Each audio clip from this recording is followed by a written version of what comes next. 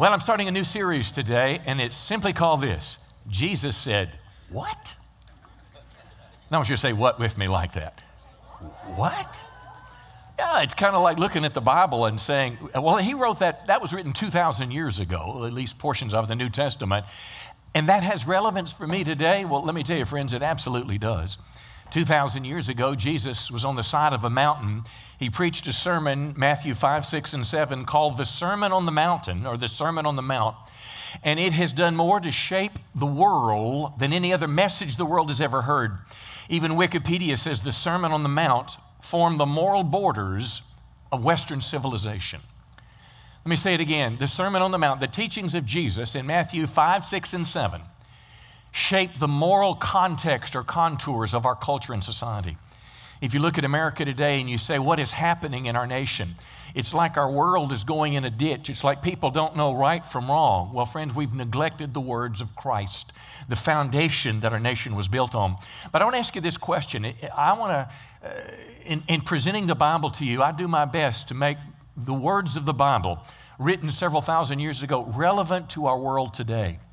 And I want to ask you this question. Who influences your thinking about modern issues in society? Let me give you a couple examples here of things that's going on around us. I don't know if you've seen this group or heard of them. They're called Antifa, short for anti-fascism. But were picketing a church in Austin, Texas, just a few weeks ago. And they were demanding that the church change its teaching on biblical marriage. They were demanding, this group of people basically showed up at the church with banners and signs and basically said, what you're doing is wrong, we don't like it, and if you don't stop teaching this way, we want you to leave Austin. How do you relate to that? What do you think about that? What if someone asked you to join the group? How would you make that decision? Are you rooted in biblical thought, or are we just carried along by posts on Facebook? How about this one? Judge Kavanaugh, candidate for the Supreme Court, holding a constitution. That's the court's job, by the way, not to run America, but their job is to rightly interpret the Constitution. One of the senators didn't even know what the little book he had in his hand was. Don't you think that our senators need the wisdom of Christ? Don't you think we need men and women on our Supreme Court and justices throughout America that would have the wisdom of the Bible to guide their decisions? Sure we do. How about this one? This is a big one. You know who that is? That's Colin Kaepernick. He's the guy that started the kneeling at NFL football games. Nike picked him up. He is a lead voice in their campaign. Just do it. Believe in something even if it means sacrificing everything. This is so controversial in our culture. If I said anything about this today, I guarantee I'd offend somebody. So here's my question again. Where do we go to shape our thinking about what's right and wrong in culture? Where do we go to know how to behave and how to respond? I want to suggest to you the Sermon on the Mount is as good as anything in all of the Scripture. Clearly, the whole Bible is the inspired Word of God, but it is the words of Christ that should shape the way we think. In the Sermon on the Mount, Jesus taught us how to live a life that pleases God. Now, this morning, he taught in this whole Sermon on the Mount. It's going to take us 8 weeks as we go through it. We'll look at it verse by verse. But we'll learn about anger. We'll learn about murder. We'll learn about lust, divorce, keeping our word, getting even, loving our enemies, giving, prayer, forgiveness, money, judging, the golden rule. I mean, it's kind of a guidebook for living. If you want to synthesize the Bible and the teachings of Christ, here's where I suggest we go. And I've called this message today, The Virtues of a Blessed Life. The word virtue, it means our morality. It means the choices that we make. And simply stated, when we're talking about, in this message, the virtue of a blessed life, I'm talking about how to live in a way that's pleasing to God. So we're going to begin this message today. You could say it this way, not just the virtues of a blessed life, but living a life that makes God smile. Jesus used the word blessed 8 different times. It's called the Beatitudes. And this is the pattern or the way to find a blessed life. But we're not quite sure what that word means. And before I get into the teaching, I want to pause on that just a moment. Look at Matthew chapter 5, verse 1. Jesus now on the side of this great mountain, he saw great crowds of people, thousands of people. He goes up on a mountain, he sat down, and his disciples came to him, and Jesus opened his mouth and he taught them. The first thing he said in this great sermon was, blessed or blessed are the poor in spirit, theirs is the kingdom of heaven. Now, you'll see in 8 different occasions, he'll use the word blessed, and he'll tell you what behavior is blessed or what makes God smile. He'll talk about a specific virtue in our life or behavior, and then he'll talk about the results of that behavior. In this case, that the poor in spirit theirs is the kingdom of heaven. Now, he's also going to talk about not only poor in spirit, but blessed are those who mourn. We'll figure out what that means. The meek, those that hunger and thirst for righteousness, the merciful, the pure in heart, the peacemakers. And then Jesus even has the audacity to say, blessed are you if you're persecuted for righteousness. So I want to begin with this word blessed, because blessed, it's used in many ways in the Bible. For example, we bless the Lord in our worship. You know the scripture that says, bless the Lord, O my soul, all that is within me, bless his holy name. Well, that's not what he's talking about here. Let's say you had something really great happen to you. Let's say you got a big raise at work, or you had a big sale, and you told your wife or your friends, or you put on Facebook, God blessed me today, I got a new job. Well, it's a proper thing for us to recognize the good things in life is from the hand of God. Those are blessings from God, but that's not what he's talking about here. When he uses the word here in a very simple way, if I could say it like this, when Jesus says, blessed are those, he's talking about people who act in ways that please God. Or I'm going to say it this way, who act in ways that make God smile. When I think of the word blessed, one of the nuances of blessing is the word happy, but this is not really happiness. When we think of happiness, we think of, going to the beach and, sitting by the beach and having fun and drinking Shirley Temple or whatever. But that's fun. That's happiness. We think of happiness of hitting a home run and you won the game, or getting a limit of ducks, or whatever the case is. Well, these are very personal things. It's accomplishments, a pleasure, it's material things, but this is not what Jesus is talking about. Jesus is talking about you and I doing things in our lives, sets of behavior, reactions to circumstances that literally put a smile on the face of God. And if I could illustrate it this way, because God is our Father, we're his child. I've had 3 kids, and they've done things throughout their life that made their dad smile. My son, when he was playing soccer, and I never forget this, in the 12th grade, he was a great soccer player, and he wasn't just great because dad says so, the stats said so. He was a really great ball player. But I remember one time he was dribbling the ball, and he was going to the goal, and I just loved to see him. He could shoot from all over the field. But there was a boy that had a slight handicap on the team, and he'd drag his foot a little bit. So obviously he's not the best ball player. I remember one time when John kicked the ball to him and let him shoot the goal. That put a smile on my face. This is what we're talking about, doing things that make our Father smile. Bethany, when she was married, she had the testimony that she was a virgin when she married. Bethany was a beautiful girl. She did, all the things that kids do, cheerleader, had fun and everything. But she made a choice to keep herself pure until she married. And guess what happened? It made Dad smile. See, she was blessed in what she did. She made me smile, and my favor was on her life. Rebecca, my youngest, she's away at college now, so I have an empty nest except for 2 cats, a dog, and a wife. But when she graduated, kids, they put things on their hat, on the graduation cap. And I took a picture with her, and here's what she put on hers. I know the plans I have for you, declares the Lord, and quotes Jeremiah chapter 29. Well, I didn't buy that hat for her and said, you're the preacher's daughter, you're going to wear this. She did it because something in her heart made her respond in a way. Well, guess what it did? It put a smile on my face. So these 8 things that I'm going to look at for you today are ways that you and I can behave in life that cause God to smile on us, and we have the favor of God. So let's begin this first one. We're going to begin the first one in verse 3. Blessed are the poor in spirit. Theirs is the kingdom of heaven. Now, what in the world does that mean? Blessed people recognize their need for God. Poor in spirit does not talk about how much money you have, but poor in spirit is simply this, is that we live each day of our life recognizing our need for God. This word poor in spirit means that we consciously depend on God for everything. Literally, all I have, all I am, and all I can do is because of Christ. Well, how many know it's easy to say that, but to live with that consciousness in life? The Bible tells us in Acts 17, it's by Christ's power that we live and move and exist, or we have our being. In other words, everything in my life is because of God. Now, if you're healthy, if you have money or wealth in your life, if you're successful, if you're influential, if you've got a measure of power, I don't care if it's on the sports team or if it's the president of the bank or whatever you do, but if your life, you're kind of in control, you're not aware of your need for God. And if everything's going great in your life, you can live your life without a sense of I need God. But my friend, sooner or later, you're going to face a wall. My biggest wall I ever faced after Linnell's cancer, I had kind of a meltdown with anxiety, and I couldn't function. I didn't know if I would ever stand in the pulpit again.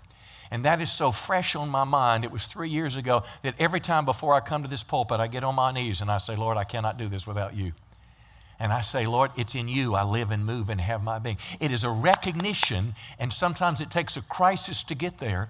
And if you hadn't had that yet, I'll tell you, friend, one day when you go through the portal of the valley of shadow of death, how many know we'll realize that at that point, I cannot live without God.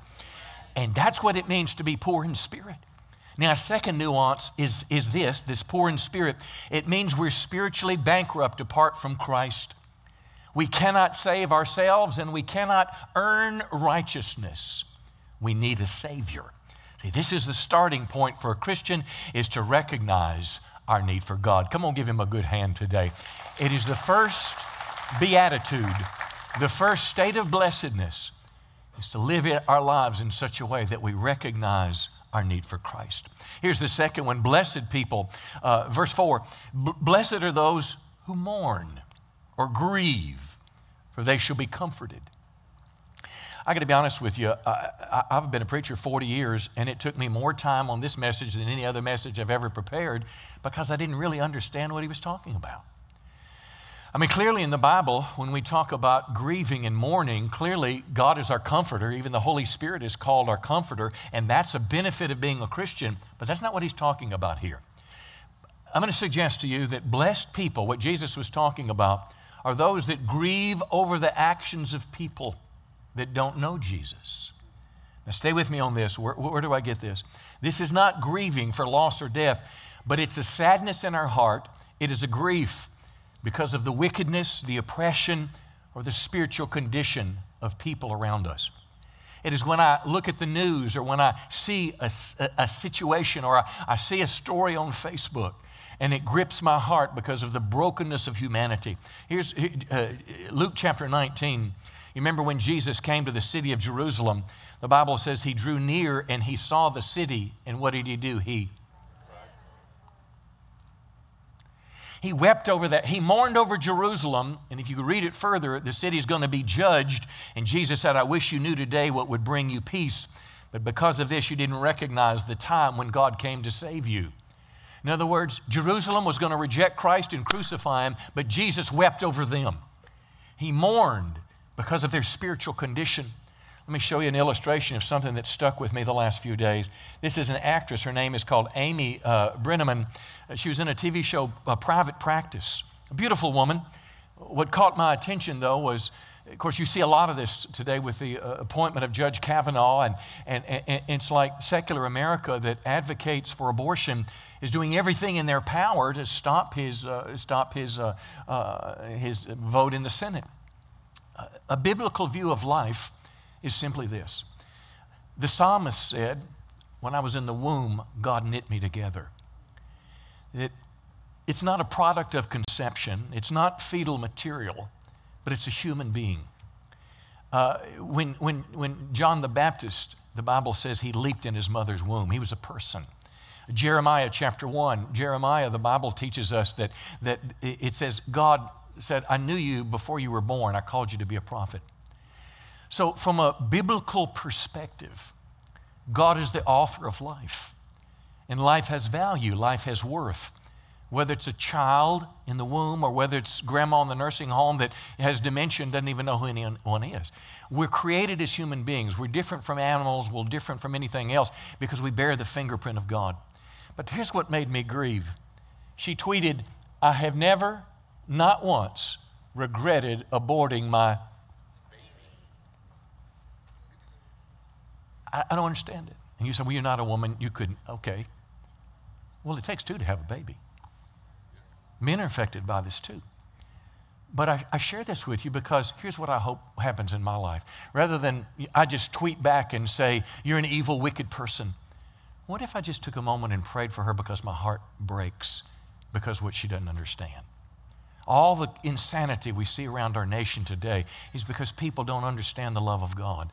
God has not revealed himself and they don't yet know him.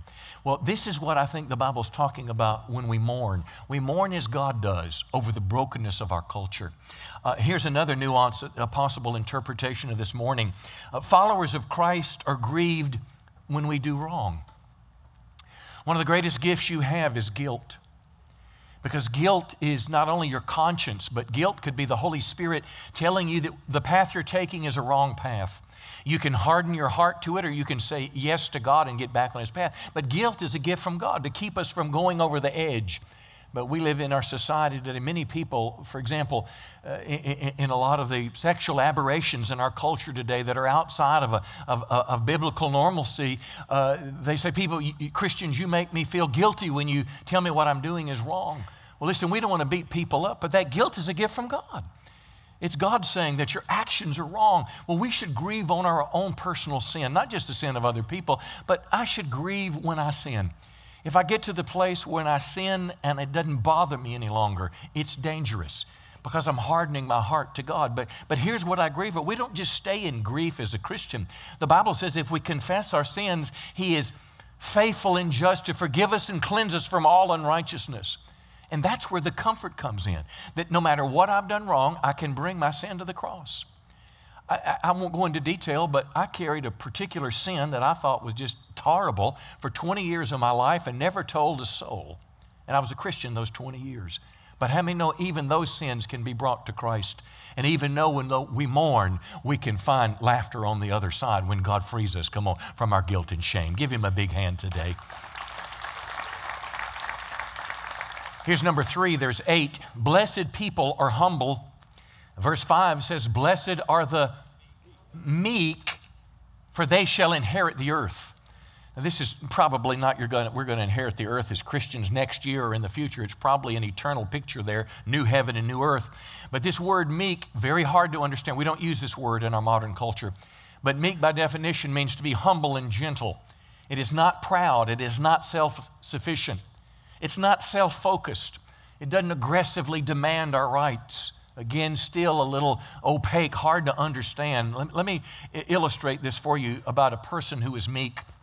Jesus himself in Matthew 11:29, Jesus said, learn from me, for I am gentle and humble in heart. So Jesus Christ said, I'm meek. And in the Beatitudes, he says, blessed are you who are meek. So what do meek people do? If Jesus was a meek person, let me tell you what. First of all, meekness is not weakness.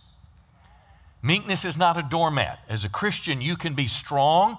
You can be a person of conviction. Jesus, listen, without question, was a confrontational man of authority. Jesus had strength. He had power. But yet, he was still meek. Because meekness is in our actions. Jesus served others instead of demanding they serve him. Jesus washed the disciples' feet.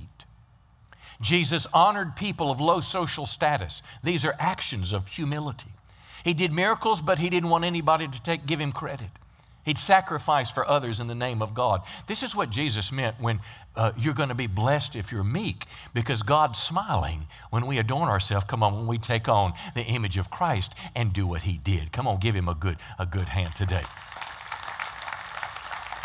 Let me give you another one. Verse 6, this is kind of strange in some way. It's hard to figure out. But Jesus said, blessed are those who hunger and thirst for righteousness, for they shall be what? satisfied. In other words, if you're living a godly, a holy, a pure life, you're gonna feel good about yourself, and God's gonna feel good about you. But this idea of hungry and thirsting, maybe I can convey it this way. How many played football when you were in high school? Let me see your hand here. Come on, football. Some of you wouldn't raise your hand if I offered you a $20 bill. But anyway, a lot of the guys, it was a guy thing, and I rode past, I live in Redwater, and I rode past the high school the other day, and these kids are out there in the middle of 90-something degree weather, hot as it can be. I've got something cold to drink in the car. The air conditioner in my truck is on fully low, and I'm thinking, man, I'm glad I'm not out there. But I could remember, it made me think when I was in the 10th, 11th, 12th grade, and at the end of practice, after you're already tired, you had to run wind sprints. And on the sidelines now is this big keg of water or Gatorade. And you're just getting on the line, and the coach blows the whistle, beep, and you run down there, and you're, and then he, beep, and you run some more. Well, you're thirsty. Now, what Jesus is saying is you can be thirsty for God. And it's a desire that God wants to fulfill. Listen to the words of the psalmist. Psalm 42, this is written. It says, as a deer pants for flowing streams. Think of little Bambi, and the dogs are chasing little Bambi through the woods, and her tongue is hanging out. That's the best joke I had today, and it just went right over your head. All righty. Anyway, Bambi is thirsty. She's running from the dogs for her life. But notice what the psalmist said. My soul pants for you. See, Christianity is more than just doing rules and doing religious things. Christianity is first and foremost a personal relationship with God. Jesus said, I've called you friends. He's not your high-five buddy, but he wants to know you. He wants to be a loving father that you and I spend time with every day, that we get to know him. David went on to say, my soul thirsts for God. So here's what I know from personal experience in my life and in the lives of others.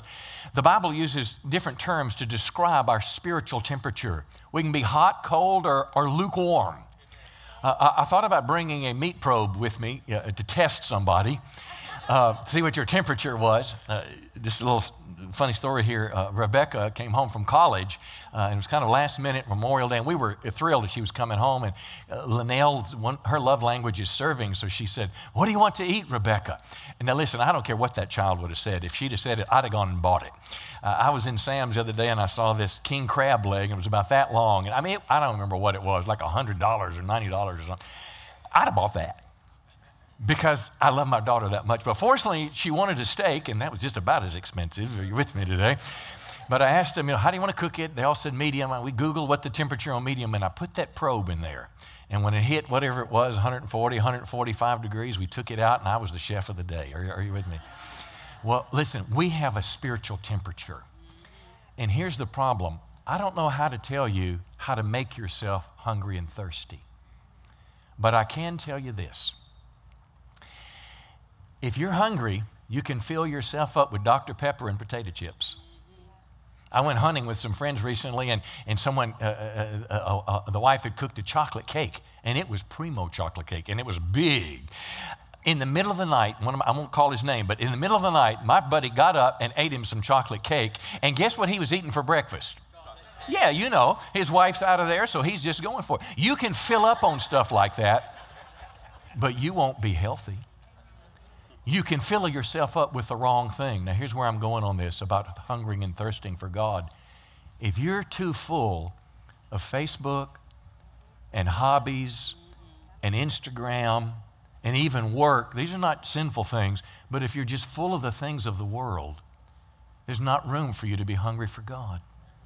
You cannot get up all day. You cannot get up and get up at 6 and be at work at 6:30 or 7 and go hard all day and, just eat a quick sandwich at lunch and then come home and watch TV and go to the ball game and lay in bed at 10:30 and expect you to have a strong relationship with God. Amen.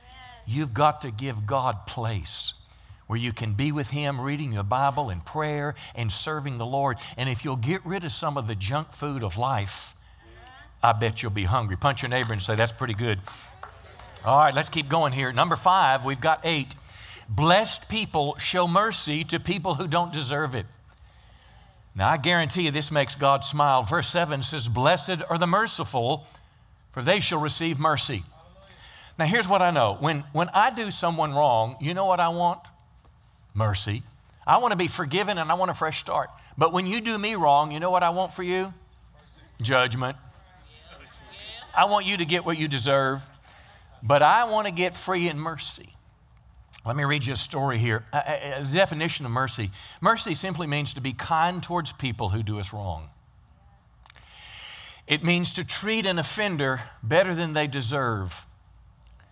It means to be more apt to forgive rather than demand justice. And when I was studying the definition of this word, I found something very interesting. One of the translators says, there's no word in English that adequately describes this Greek word for mercy. The closest word we have to it is the word grace. And then he said this, mercy is a distinguishing attribute of God.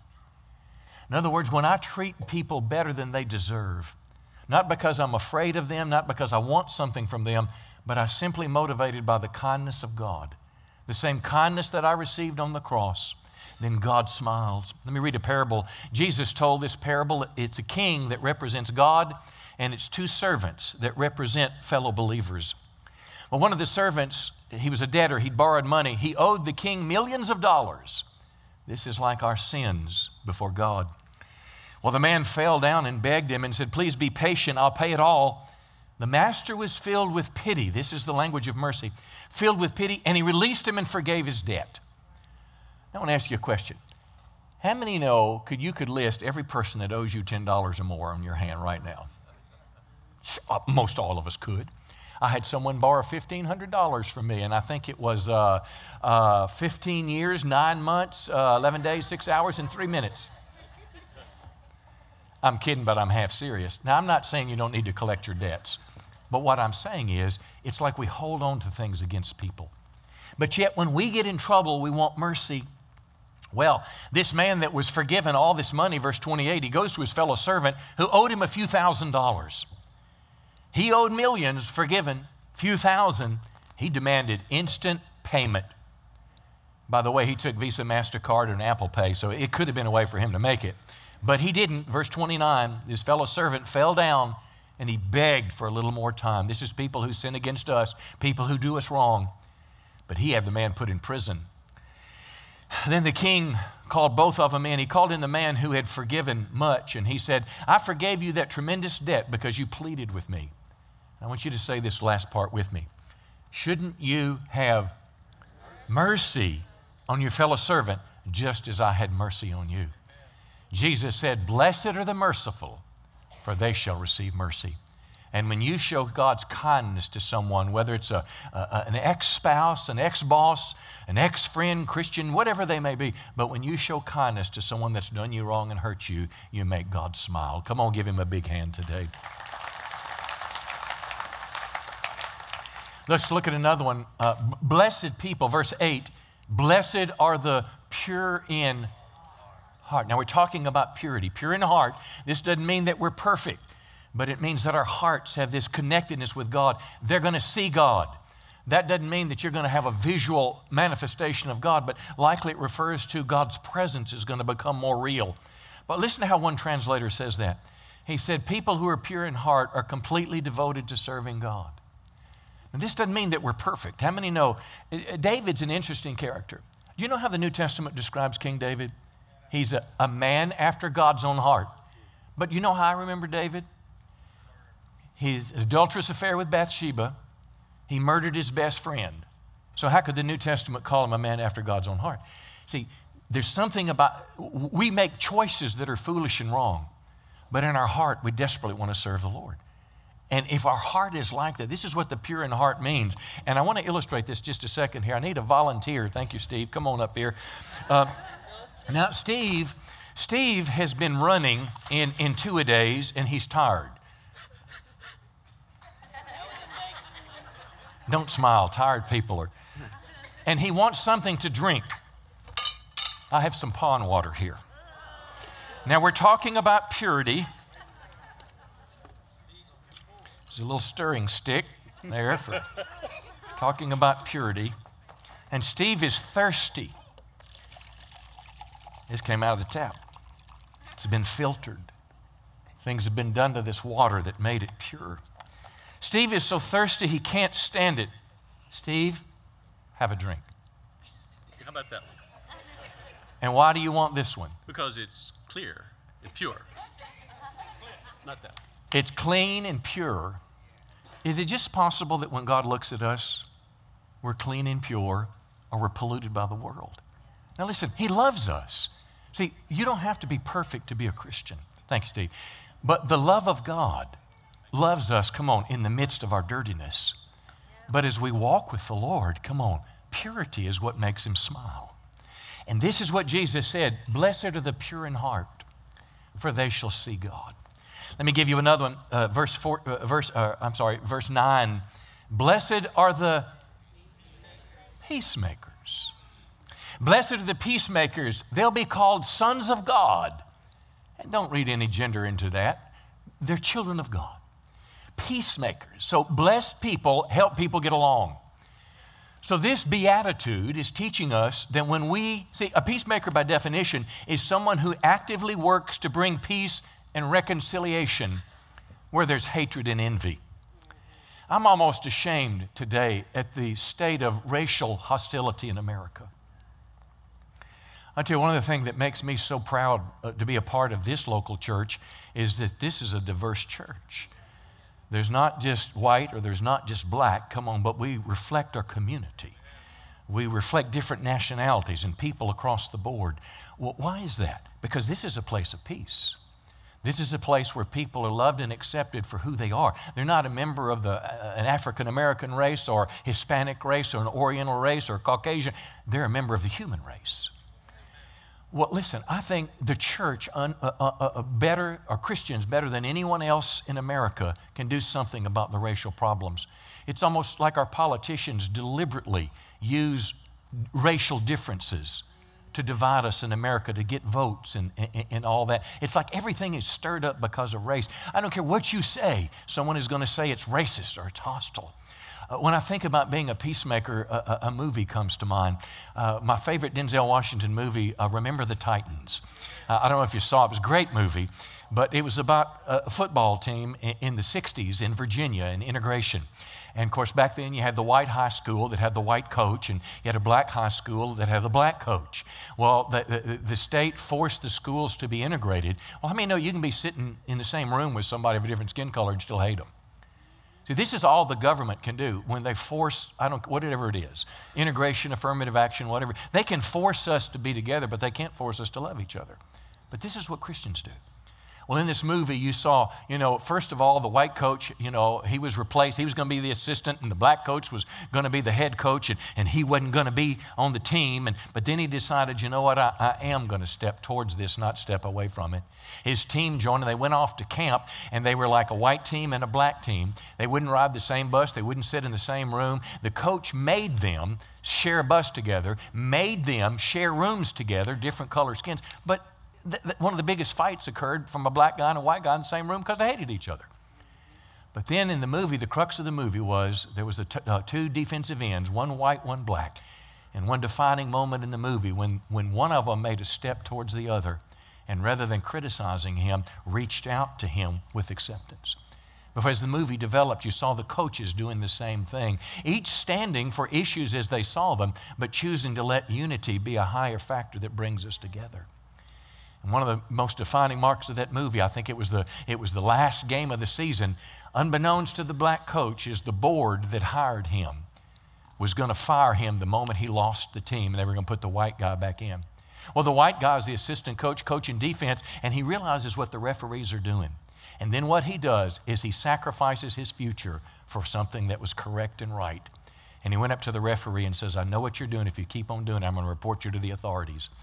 And just like that, he lost everything. He lost the Hall of Fame. He lost, to be the head coach next year. But what he did is he chose to be a peacemaker instead of someone that was fostering hostility. And I want to suggest to you that you and I as believers in the body of Christ can be light and salt in a world that a politician can never be. Come on. We are the body of Christ, and Jesus has called us to be peacemakers. Number 8, here's verse 10, and this is the last one. Blessed people will be persecuted because they love Jesus. I don't like this one. Verse 10, blessed are those who are persecuted for righteousness' sake. Theirs is the kingdom of heaven. Now, this is why the message was so confusing to me, because I thought the word blessed meant happy. You're not happy when you're persecuted. You're not happy when you mourn. But this blessedness is your right response. You're following Christ even when there's a price to pay. Rejection from culture makes God smile. See, God's not into your suffering. God's not into your pain.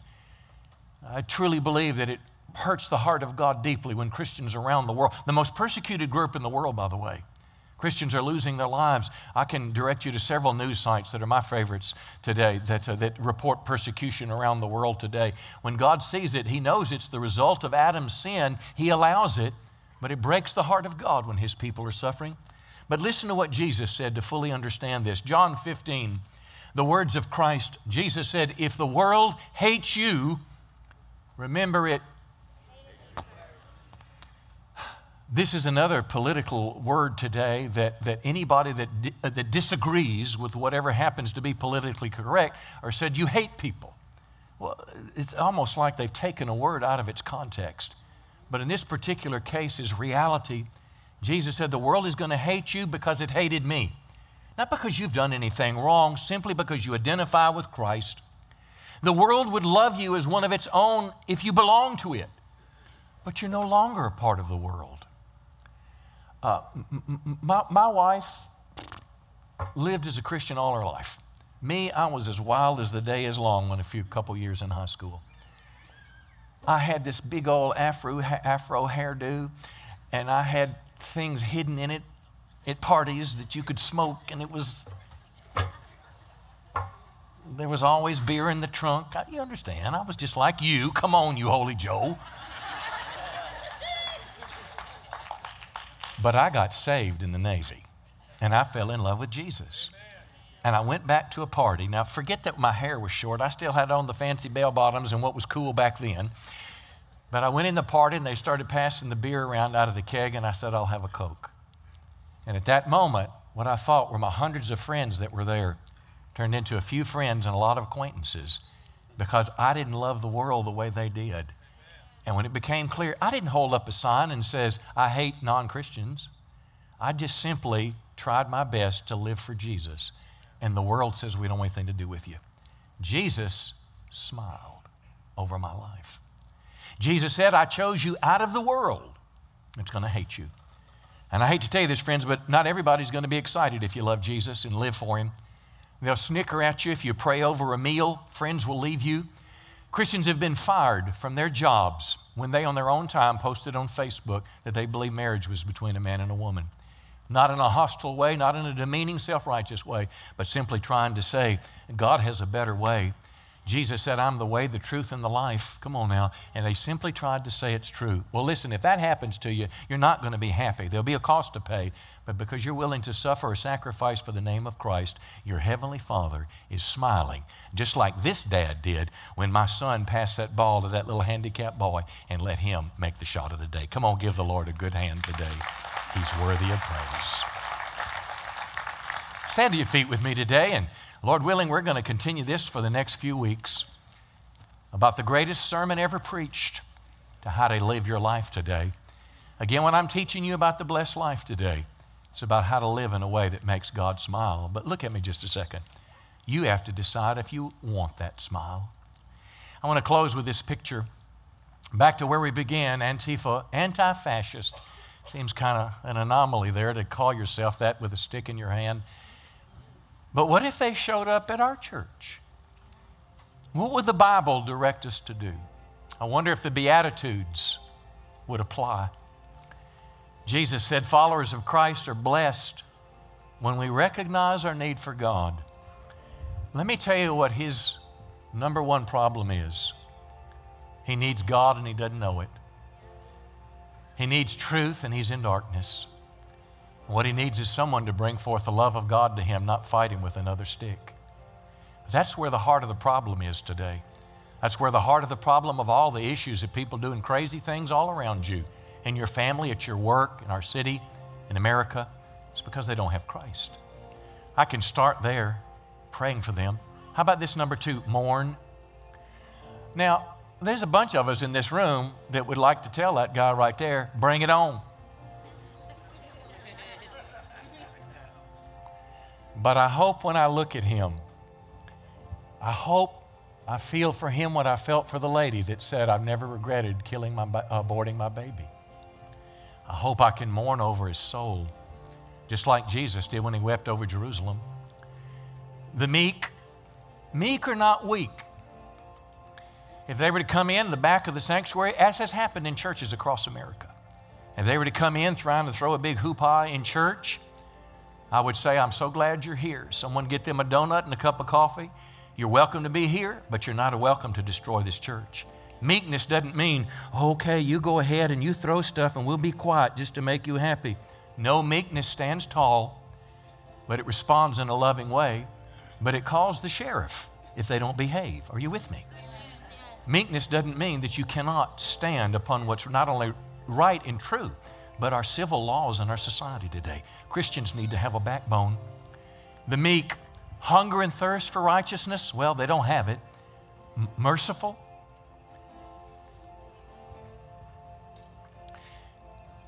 I don't know if I shared this in this service or not, but I carried a sin on my shoulders for 20 years as a Christian that I committed 20 years earlier. And I never told a soul because I felt it was so bad. And I didn't know that God's mercy could come and cover that sin. Can I tell you, friends, you know what these folks need? They need the mercy of God. They need what you need and what I need when I was running from God. They need somebody to show mercy. Pure in heart, I need the evidence. And how about that word, being a peacemaker? Somehow, some way, with all the hostility in our nation, we can be peacemakers. Persecuted for righteousness' sake. That church didn't do anything wrong. They didn't have signs up that said we hate gays. They simply made a declaration that said we believe the Bible is God's word and marriage is between a man and a woman. It's not hate speech, it's truth. Listen, you speak the truth in love. You love people, but if I truly love you, I'll tell you the truth. Come on, somebody say praise the Lord today. Jesus is worthy of our praise. Let's pray. I want you to bow your head just a second, and I want you to just have a private moment with God. And I wonder if, before you leave this place, what has the Holy Spirit put His finger on you today? Is there something that in the message that came up and the Lord's saying, I want you to make a change? Are you that believer that's on the couch and God wants in the game? I don't know what it may be, but I want to encourage you to say yes to the Lord. Don't just be a hearer of the Word of God. Resolve in your heart, I'm going to be a doer. And today for all of us, Lord, I believe in all of our hearts, we want to live in a way that makes you smile.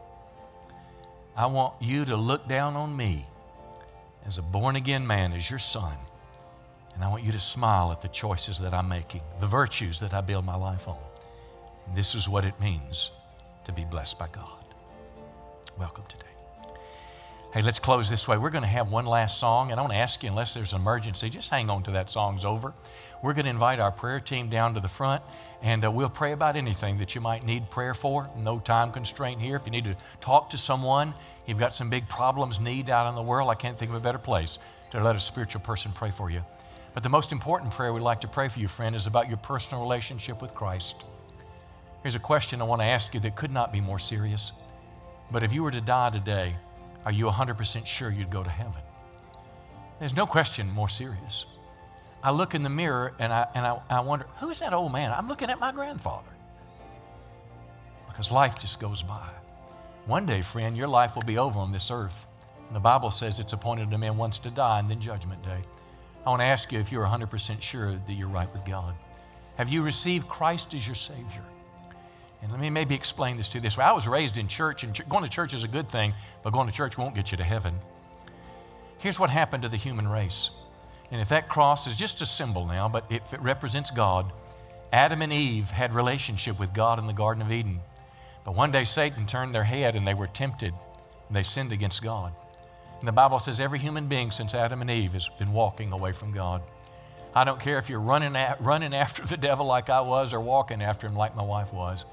Every one of us, though, come to a place where we become aware of our need for God. That's the poor in spirit.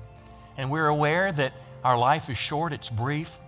We become convicted of our sins. We become convicted that we need a Savior. And to be a Christian means you look at God's invitation to follow Him. You look at the world that you were following, and you make a choice.